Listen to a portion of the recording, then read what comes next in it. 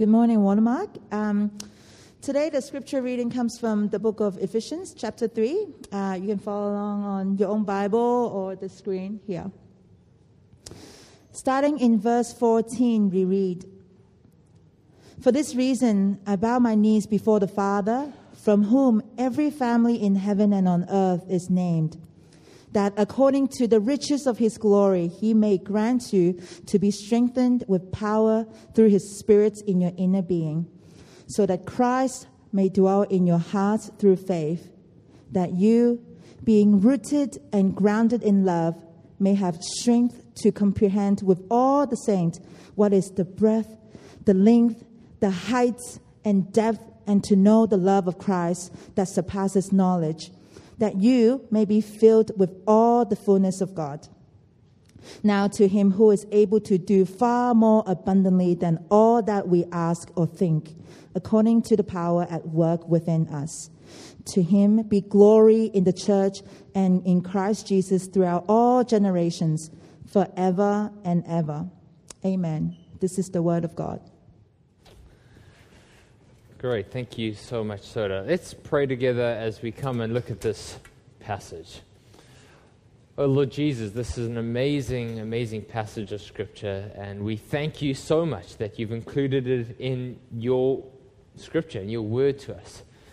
God, I pray, won't you open the eyes of our hearts to see and to comprehend and to understand this, God. Help me to make it clear, but God, won't you take the words of Scripture and write them deeply in our hearts. Lord, I pray that we will leave church this morning with just a deep conviction and assurance of what it means to be your church and to be your people, what it means to be anchored and grounded in your love.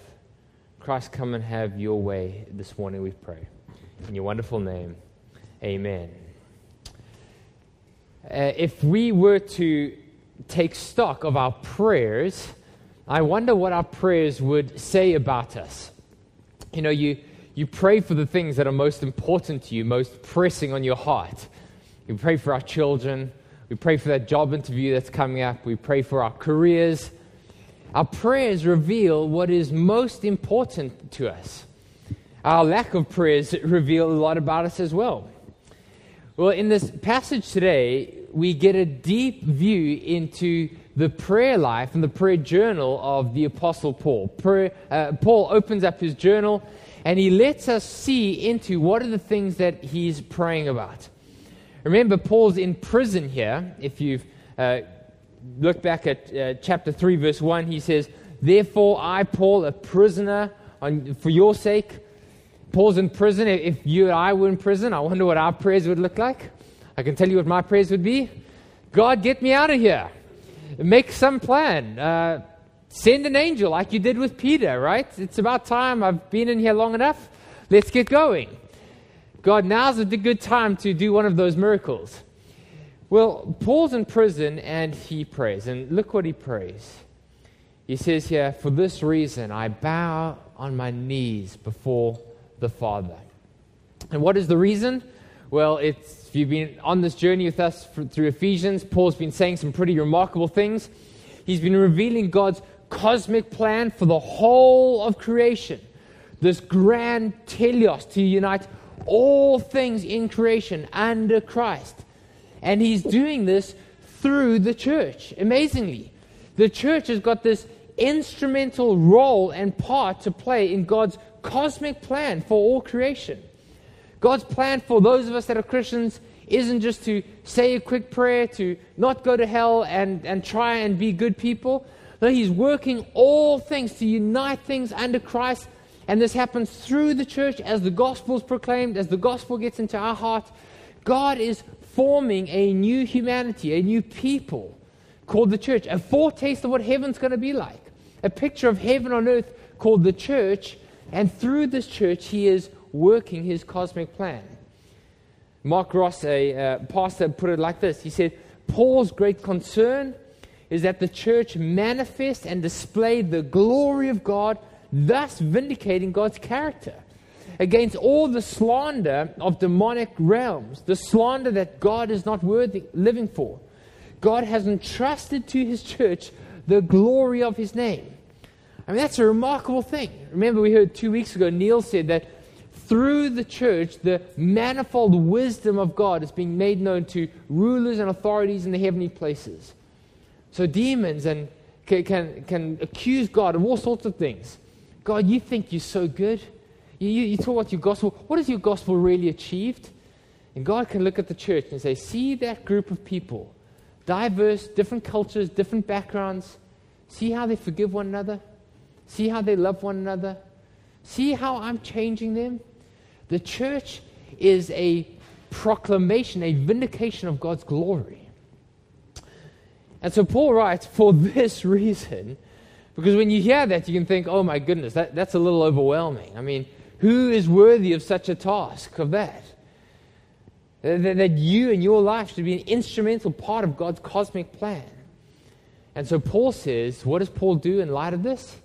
He gets on his knees and he prays. He says, in light of this, if we as a church are to be anything like what God is calling us to be, we need to pray. And so he gets on his knees. He says, for this reason, I bow my knees. John Stott says that in Scripture, very few people get on their knees to pray. They only get on their knees in desperate situations. In the synagogue, most men would stand praying. Some people would sit down to pray. Very few people in Scripture get on their knees. They do so in desperate situations. And Paul here, he's earnest. He's pleading with God. Because if God doesn't answer this prayer, there is no way that the church can be anything like what God calls it to be. And so Paul prays. And what does he pray? Well, when you look at this prayer, there are 3 sections. It's broken up by the word that. He says, I get on my knees and ask the Father that, verse 16, that according to his glory he may grant you to be strengthened with power through his Spirit. Verse 17b, that you, being rooted and grounded in love, may have strength to comprehend with all the saints the love of Christ and to know this love that surpasses knowledge. And verse 19, that you may be filled with the fullness of God. Okay, so 3 things. And we're going to look at them in reverse. We're going to start at the last one because I think the flow of thought is better. So let's see what Paul prays. He says, firstly, that we will grow into spiritual maturity. Verse 19, Paul says, I get on my knees before the Father, and I pray that you may be filled with all the fullness of God. Now that's a strange sentence, right? What on earth does that mean? I pray that you'll be filled with all the fullness of God. Well, my Greek professor, by the name of Niels van der Kastelen, tells me that the ESV translation, which is what we use, is actually not the best one. That word with is actually better translated to. Almost nowhere in the New Testament is translated with. In other words, I pray that you be filled to or unto or until you get to the fullness of God. Okay, well, what does that mean? I mean, that's still pretty hard. Well, if you've got one of these Ephesians booklets, turn over the page to next week's passage and look at verse 13. He says the same thing. He says, leaders have been given to equip the saints, verse 13, until we attain to the unity of the faith, the knowledge of God, to mature manhood, to the measure of the stature of the fullness of Christ. It's almost the same sentence. He's saying that I pray that you will grow into maturity till you become the people that you're called to be. So Claire and I have got 2 daughters, age 8 and 10. And even at this age, we can start to see their personalities. If you know them, you'll know Sierra likes to be in charge of everything, right? She loves to be the center of the room and calling all the shots. And she sometimes, thinks she's an adult. And we've got to remind her, okay, you're only 10. That's her personality. Shiloh likes to just retreat into corners. She doesn't like to be center of attention, but she'll just cuddle up to someone and make good friends that way. These diverse personalities. And often I will say to my girls, I'm so excited to see the woman that God's calling you to be. I'm excited to see your personality grow till you grow to the fullness of the person that you're called to be. At this stage, we can see their personalities, but they're not fully mature yet. They've still got some growing to do. Well, that's what Paul prays. He looks at this church in Ephesus and he says, you're not who God has called you to be yet, but I pray that God is going to mature you and grow you so that you can attain the fullness of what God has called you to be. Paul sits in his prison cell and he's praying for these guys to mature. He's got this grand vision for the church, but it's not automatic. It's not just attend church once a week, go to CG, and that will happen. It's not just plug and play. No, the Christians grow in a process, and this is his prayer. If you've recently become a Christian, you may think, okay, I become a Christian, I go to church, I go to CG, I try not to swear or do bad things, and that's the end of the plan. Actually, you're maybe like a child, 2 or 3, maybe 5 years old, and God has got a plan for you to grow into the fullness of maturity that God has planned for you. And how does he describe this? He says, the fullness of God, or the fullness of the stature of Christ. In other words, what does spiritual maturity look like? Does it look like getting super involved in church? So Monday night you're at prayer meeting, and Tuesday night you're in CG, and Wednesday night you're at this course, and Thursday night you're... No, that's not what it means. What does spiritual maturity look like? It looks like becoming more like Christ. Becoming more like God himself. That's what he means when he says to grow into the fullness of God himself. That we would become holy like God is holy. That we would become gracious like God is gracious. That we would become compassionate and tender and forgiving and pure and holy like him. Like most parents, Claire and I have got great hopes for our children. And when our girls were born, we didn't just think, okay, our job is just to make sure that we feed them, give them education, and hope that they don't stuff up before they're 20, right? Okay, that's like the lowest bar. That's the bare minimum, right? As parents, you hope for more than that for your kids. No, our prayer is that our girls will grow to be mature, contributing members of society. That they will fear God and love people. That they'll have heart for others and compassionate. That they'll be responsible contributors, walk with wisdom in the world. And it's the same. Paul says, he looks at the church and says, I pray that I know what you are now, but this is God's plan for you, to be part of God's plan for the world.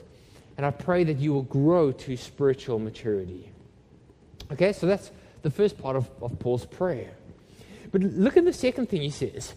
He says in verse 17, I pray, get on my knees, and I pray that you, being rooted and grounded in love. Paul prays for this church community, and it's such a great picture or image, isn't it? I mean, think of these massive old trees, like 100-year-old tree, or these ginormous redwoods. What makes them strong? It's not the size of their trunk, it's their root system, right? What makes them withstand typhoons and storms and all sorts of other things? It's their profound root system. Or think of these great big buildings in Hong Kong, right? One of the amazing things that I love about the buildings of Hong Kong, if you've had a building site go up next door to you, it feels like for years they're not doing anything, they're just drilling, right?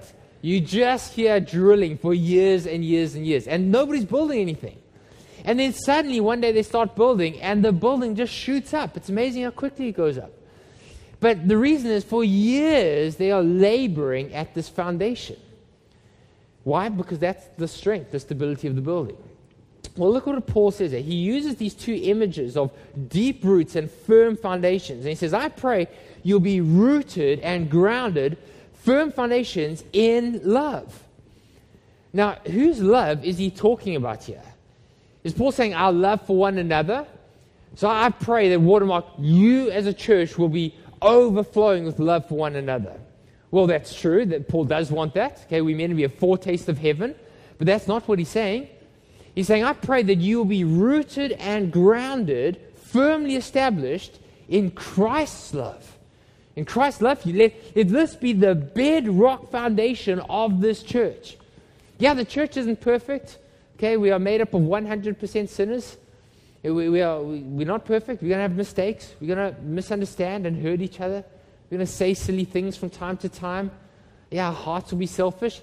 But I pray the bedrock foundation of this church is not how good looking you are. Okay, that would be disastrous, right? It's not how good your musicians are. It's not how eloquent a speaker the leaders are. Not how wonderful your building is. Good thing Paul doesn't pray that how good the coffee would be, because we don't have coffee. That would be disastrous, right? If that was the foundation. No, I pray the bedrock foundation of this church, the thing that keeps you together, the thing that's going to allow you to weather the storms and the typhoons and COVID-19 and all sorts of other things, is Christ's profound love for sinners like us.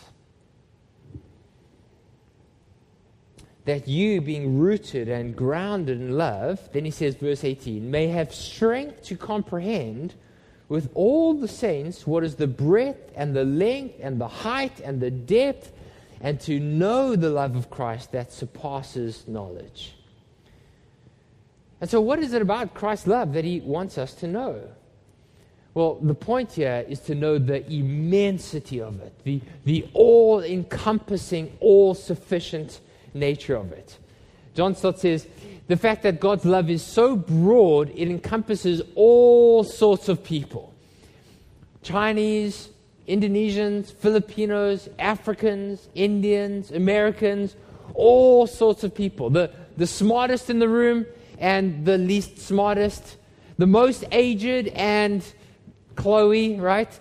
That God's love is so broad, there is nobody that is beyond its reach. That God's love, Christ's love, is so long it can reach for all eternity, never ending, forever and ever and ever. God's people will dwell in his love. It is so deep, it is able to reach to the bottom despairs of life. Friends, some of us feel deeply despairing of life. You feel like you're on the deepest pit, and you wonder how you're ever going to get out. Christ's love is able to reach you and minister to you there. Christ's love is able to reach into the lowest of sinners, the worst of sinners in the world. Friends, maybe you feel like the things that I have done, nobody can forgive me. No, that's not true. Christ can forgive you. Christ loves even the worst of sinners. Christ's love is so high that it can take the worst of sinners like me and you and raise us up with Christ and seat us with Christ in the heavenly places for all eternity.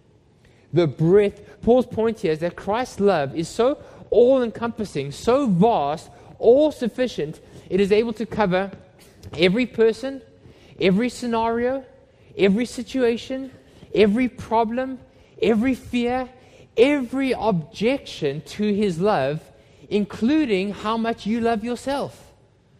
You may feel like, okay, I know Christ loves those people, but surely not me.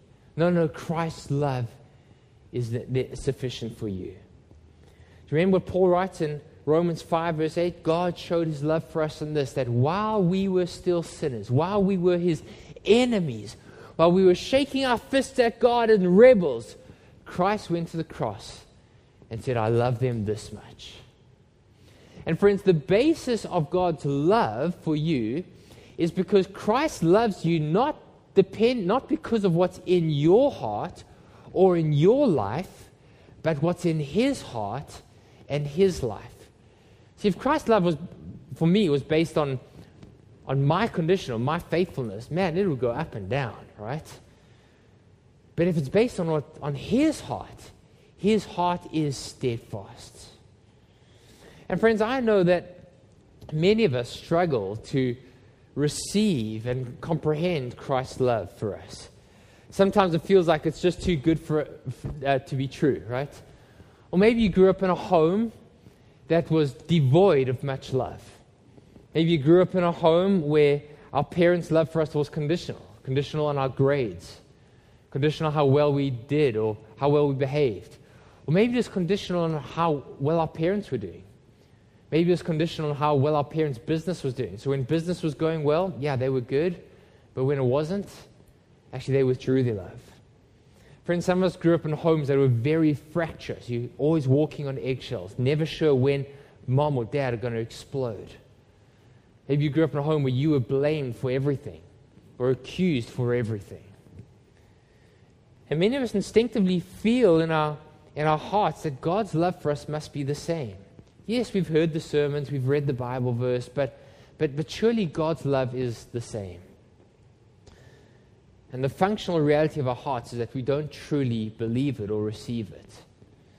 And the consequence is that our relationship with God is very anemic. It's very weak. Because we can never really open up our hearts and say, Christ, have your way in my life.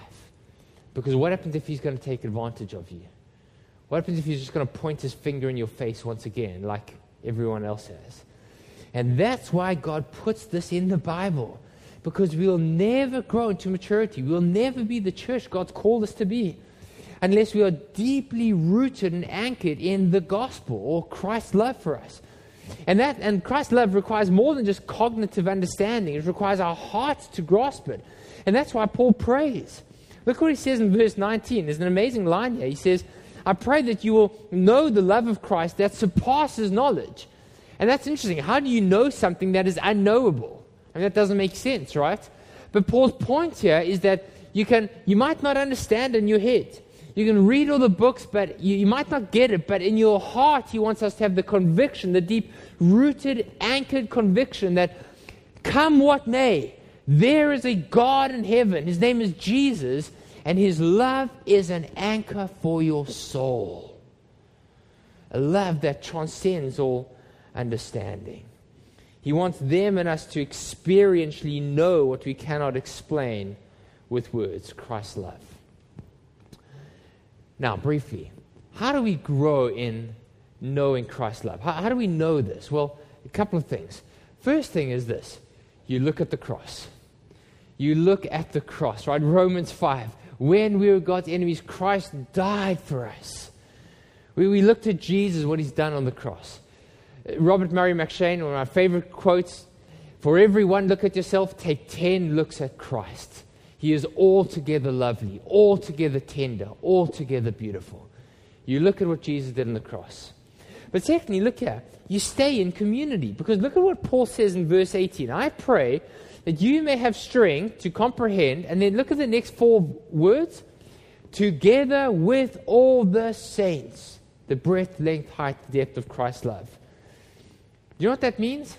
It means it's almost impossible to know the love of God deeply apart from Christian community. It means you need the whole people of God to know the whole love of God.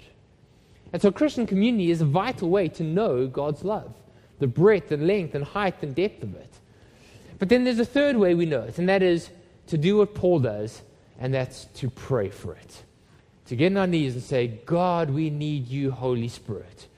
Romans 5 verse 5 says, the love of God is poured into our hearts via the Holy Spirit, by the Holy Spirit. And so we pray, God, we need you. And that leads us to the third part of Paul's prayer, which is this, to be empowered by the Spirit.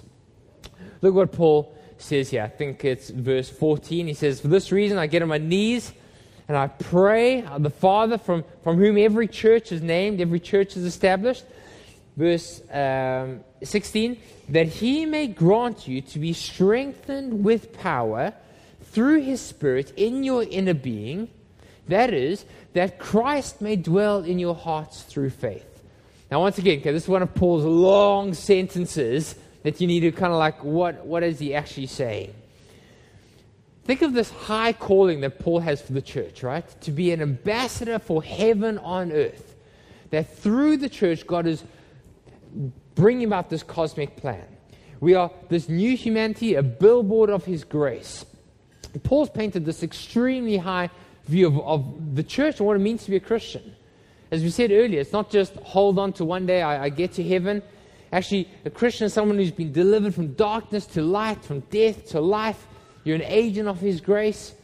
And now Paul gets on his knees and he prays for God's power and God's Spirit to be at work in these new believers, that God will do something inside of them. And he prays this. I pray that God will grant you to be strengthened with power through his Spirit in your inner being. You know, the Greek word for power there is the word dunamis, which is where we get our English word dynamite. This burst of explosion, this burst of energy and power. That's what Paul prays, is that you, me, us, Christians, We'll have this power inside of us, deep in our hearts, that changes us and causes us to be the people He's called us to be. In Colossians 1, Paul prays almost the same thing. He's got almost the same words. Listen to how he says it. Actually, I don't know if it's up there. There it is. He says, I pray that you may be strengthened with power according to His glorious might for all endurance and patience. And that's what we need, right? Many of us have become Christians recently in the last few months or few years. The Christian journey is a marathon. It's not a sprint. When my dad became a Christian, he was 19 years old, and he was a real mess.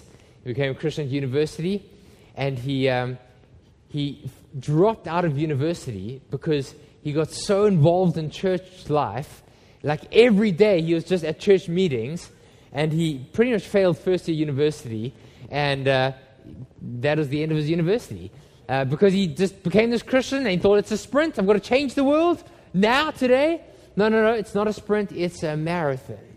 And what that means, we need endurance, we need steadfastness, we need patience to become the people God's called us to be.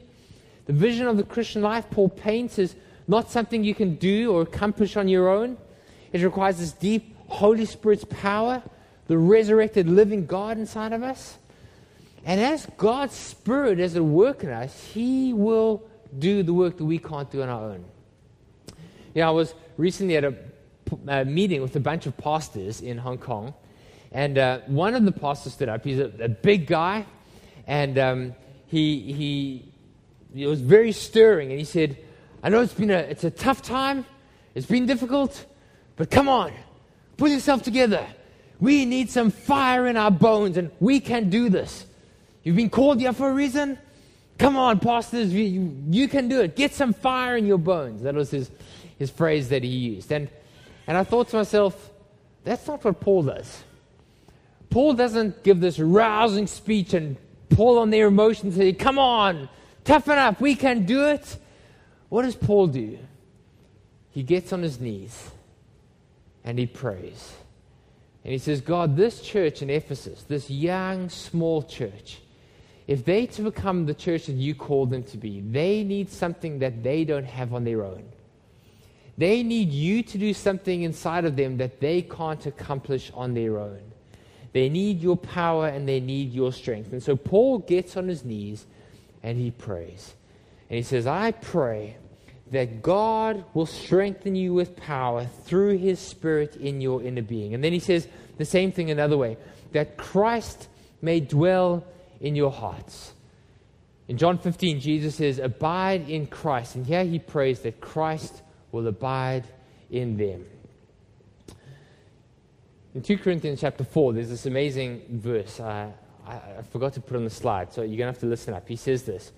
Paul says, we are afflicted in every way, but we're not crushed. We are perplexed, but we're not driven to despair. We are persecuted, but we're not yet forsaken. We're struck down, but we're not destroyed. So he's talking about the difficulty of the Christian life, right? I mean, he's going through a tough time.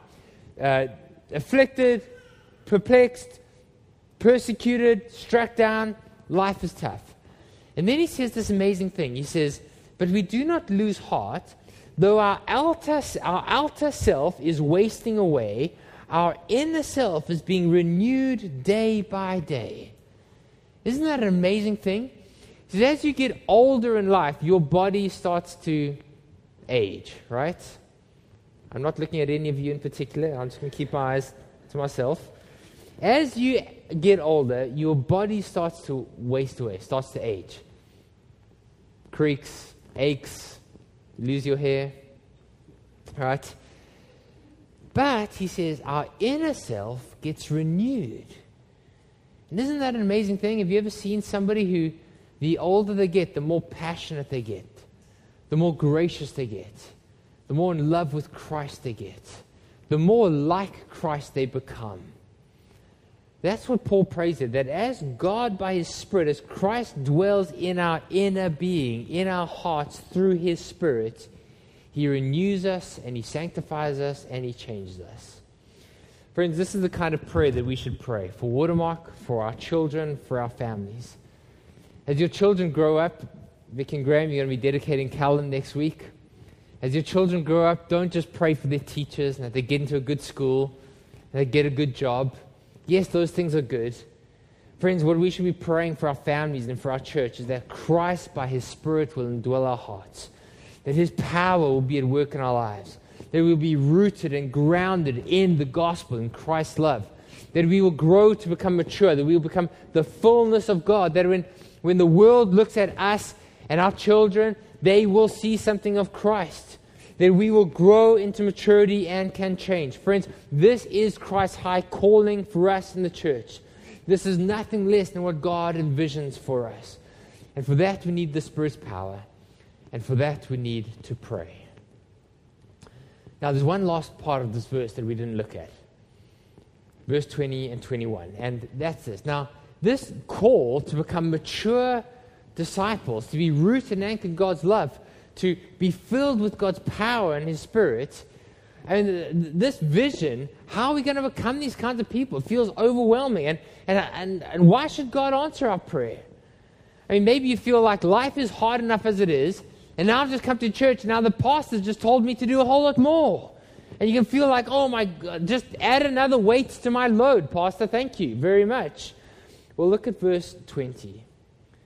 Paul prays this. He says, now to Him, that's God, who is able to do far more abundantly than all we ask or think, according to the power, the dunamis, the dynamite, and work with this that is within us.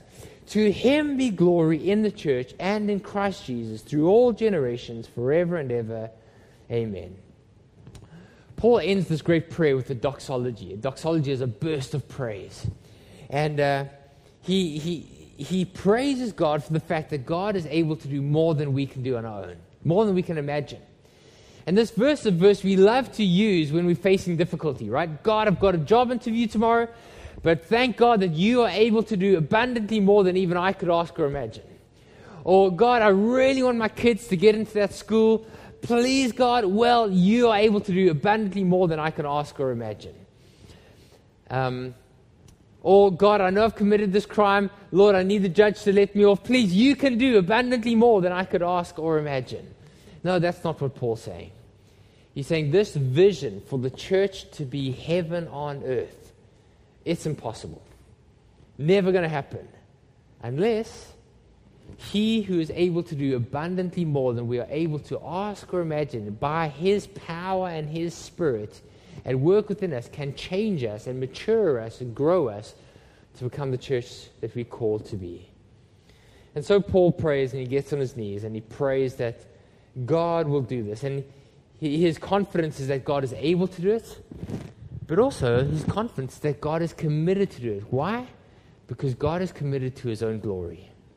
He's so committed to His own glory that He's willing to do it. Friends, Paul gets on his knees and he prays that God will impart His power to these believers and touch their lives deeply. They'll have a deeper experience of His profound love for them. And that as that happens, God will grow them and mature them to the full stature of the measure of God. To Him be glory in the church, in our church, in Watermark, in the church in Hong Kong, in Christ Jesus, through all generations, both now and forever. Amen. Let's pray together, and let's ask God to do this in our midst.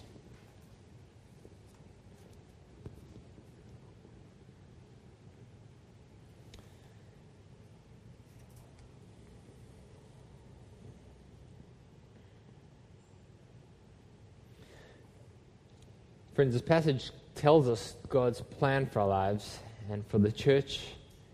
What God's desire is. Let's respond. For some of us, maybe we've been Christians for many years, 20 years, 30 years, but we're still baby Christians. Maybe God wants us to grow and mature. Maybe for many years you've been putting it off. You've been prioritizing other things. You've been putting Christ into the back burner. And today, God wants to change that. He wants you to grow up into the maturity that He's called you to abide in Christ and to have Christ abide in you. Why don't you come before Him and ask Him to do that? Why don't you freshly surrender?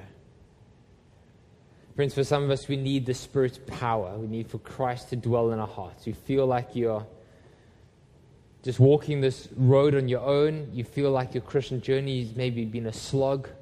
It's been hard work. And you maybe just want a fresh encounter of the God, the Holy Spirit. God, come and do it, I pray. Friends, for some of us, we need to know the love of Christ. We need to know it with a knowledge that surpasses knowledge, that surpasses understanding.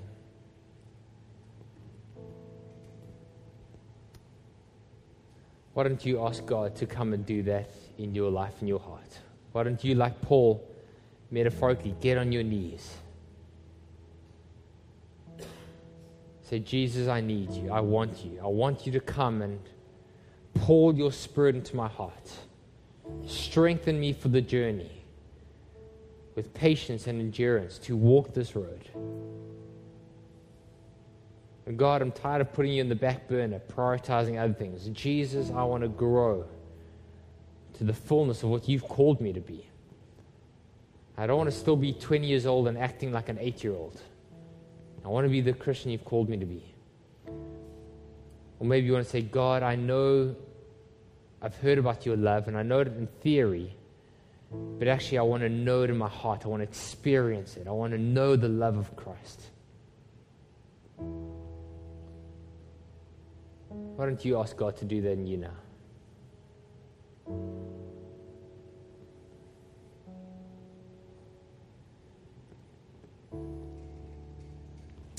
Holy Spirit, come and minister to us, I pray, God.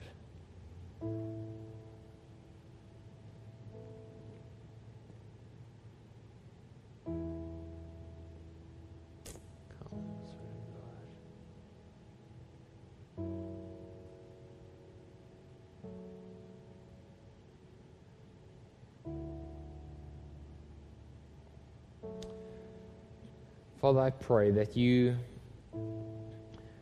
will pour your Spirit upon us, Lord, and in us. So, God, you'll strengthen us, those that are weary and anxious and heavy laden, those that feel exhausted and worn out. God, pour your dynamic Spirit in our hearts and empower us and strengthen us. God, for some of us that have lost hope and we are despairing, Jesus, pour your Spirit into our hearts. Carry us and sustain us. God, think of Isaiah 40, where you say, even youths will grow weary and grow tired, but you will carry us. You will raise us up on wings like eagles, God, and carry us. God, by your Spirit, do that. God, I pray, pour your Spirit into our hearts and open the eyes of our hearts to see the love of Christ. Won't you anchor and root us in the gospel, God? That though we are more sinful and broken and twisted than we can imagine, we are infinitely more loved than we could ever hope to be true, God.